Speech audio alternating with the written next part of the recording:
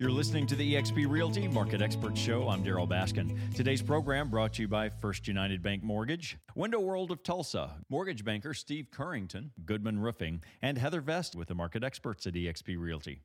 And make sure you're up to date on the latest in community news, updates, tips, and information from our local experts, people in our community that you actually know, the ones you can talk to. And I'll throw in a few houses and commercial properties for sale.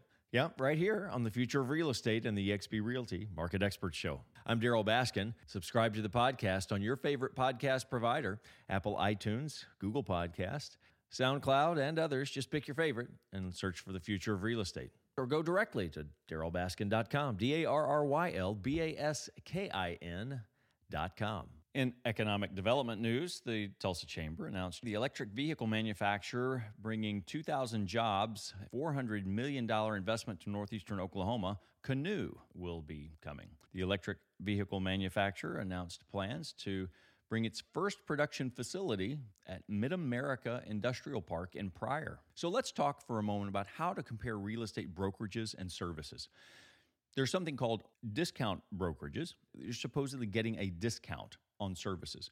Well, that word discount can be applied in a very deceptive way. If you're getting a discount on something, that is a full service at less money. But if you're getting a reduced service for less money, you're not getting a discount, you're just getting less service. So if you're okay with less service, if that lower level of service actually benefits you for less money, that's a good deal. But if the lower level of service actually reduces the end result or the quality of the end result, it's not a discount.